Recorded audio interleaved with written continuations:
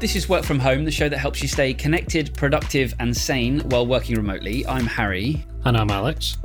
And today we're going to look at an article about, well, the title of the article is Our Remote Work Future is Going to Suck, which is quite an inflammatory suggestion. Alex and I are going to talk through it and decide whether or not we agree. We'll see if these arguments are compelling enough and whether we really should be worried. What's the main point? This writer, who is Sean Blander. What's Sean's main point, Alex? His main point is basically that as more of us go remote, especially at larger companies, we'll become less personal to the people that we work with and will be more prone to outsourcing or being forgotten or being measured purely based on output rather than whether or not we're a nice guy or gal to hang out with at the office. Yeah, totally. And I guess there's some legitimacy to this argument. It definitely is less or it can be less personal. And we've talked about this on other episodes about how to kind of make remote work more personal. And definitely that's something we should continue. I mean, that's kind of what this show is all about, is making remote work personal. But definitely it's less interpersonal by its nature, and therefore it can kind of suffer from that. And so maybe that is maybe these are legit points. So maybe if we go through these one by one and see kind of what our thoughts are on each kind of argument he has here. So the first one is that remote work democratizes talent for everyone, even you. So firstly, what do you take that to kind of mean? What's he saying here? It basically means that you're no longer competing against people who can physically make it to the office to do your job, but rather you're competing against everybody over the world everywhere who has an internet connection. Right, yeah, which is a good point. That's definitely true. But by the same token, I feel like that's a benefit. Yeah, the same works for you, you know?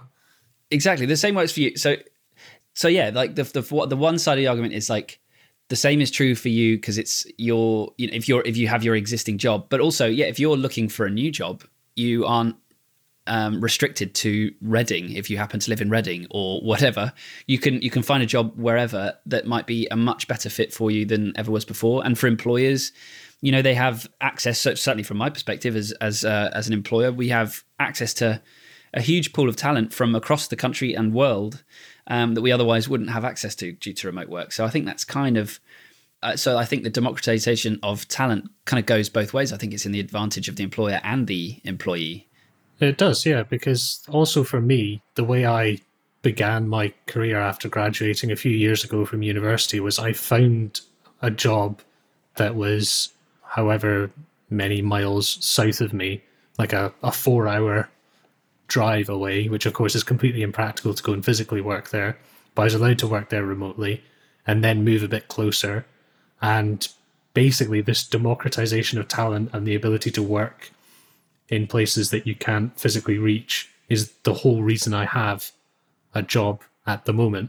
And so while it can work against you, I really don't think it's a bad thing, especially, I mean, talking about us as people in the first world with consistent access to good internet, we are unbelievably well placed to take advantage of this development. It's not that everybody in the world is able to even do this. Totally. I completely agree. And, I think this is the perfect opportunity if you're fed up with your job, if you're not getting a huge amount of joy from the work that you do, whether it be in the physical office or at home, the democratization of talent and this new remote working culture that we find ourselves in is the perfect opportunity to find something completely different and open your horizons to opportunities that you might not have even considered before, purely because you were in the location that you were in. So yeah, let's all move to Cornwall and work for New York startups. That's what I say.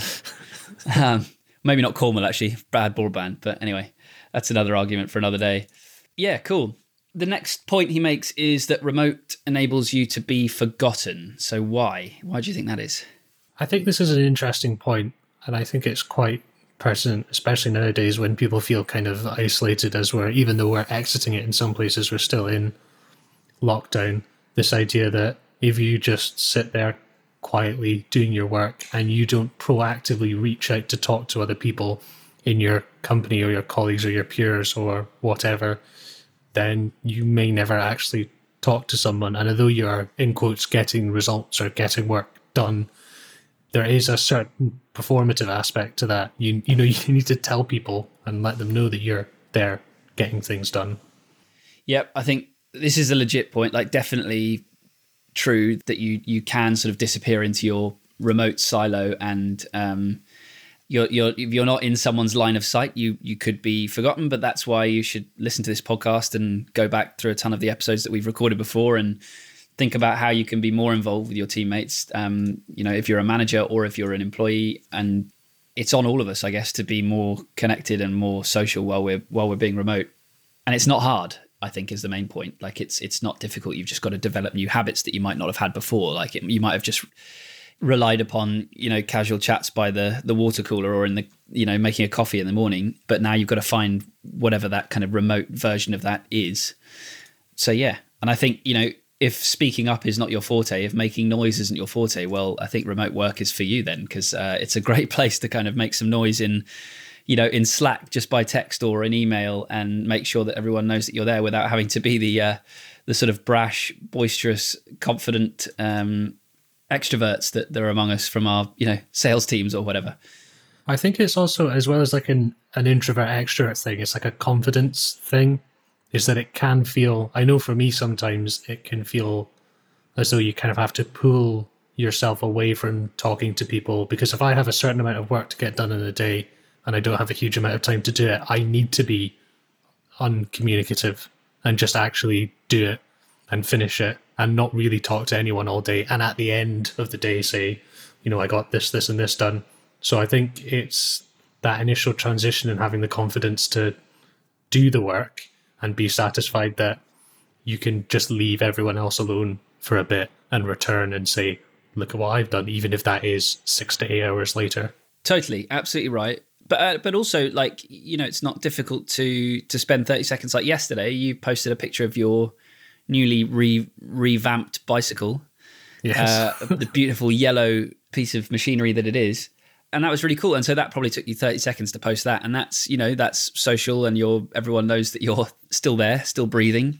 And, you know, it didn't take a huge amount of time from your day. So I think there are ways that you can kind of check in and kind of stick your hand up, even if you are kind of totally under the pump.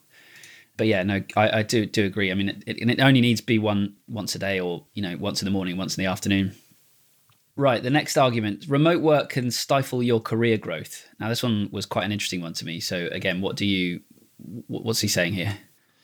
It kind of tags on to what we were just talking about, insofar as you're less connected to other people. There's less room to talk to people, gauge what they're after, advance, and also things like mentorship and working closely with people who are doing the job that you would like to do in the future. That is not as easy when you're remote, or at the very least, not enough people are doing it so that the mechanisms by which you would talk to these people and get the experience, they're not that well laid out. You know, it's not like the corporate world or the corporate in-person world, where there seems to be a more formulaic way to approach it. Okay, so that's it for today. We'll link up this article that we've been discussing in the show notes, of course. And as I said, we would love to hear kind of from you in terms of your views on this thing and your stories, you know, how you've been experiencing this and how you think it's affecting your career. wfh@lowerstreet.co, again, is the email address. Do share this episode with a friend that you think would enjoy it, and we'll be back same time tomorrow. See you then.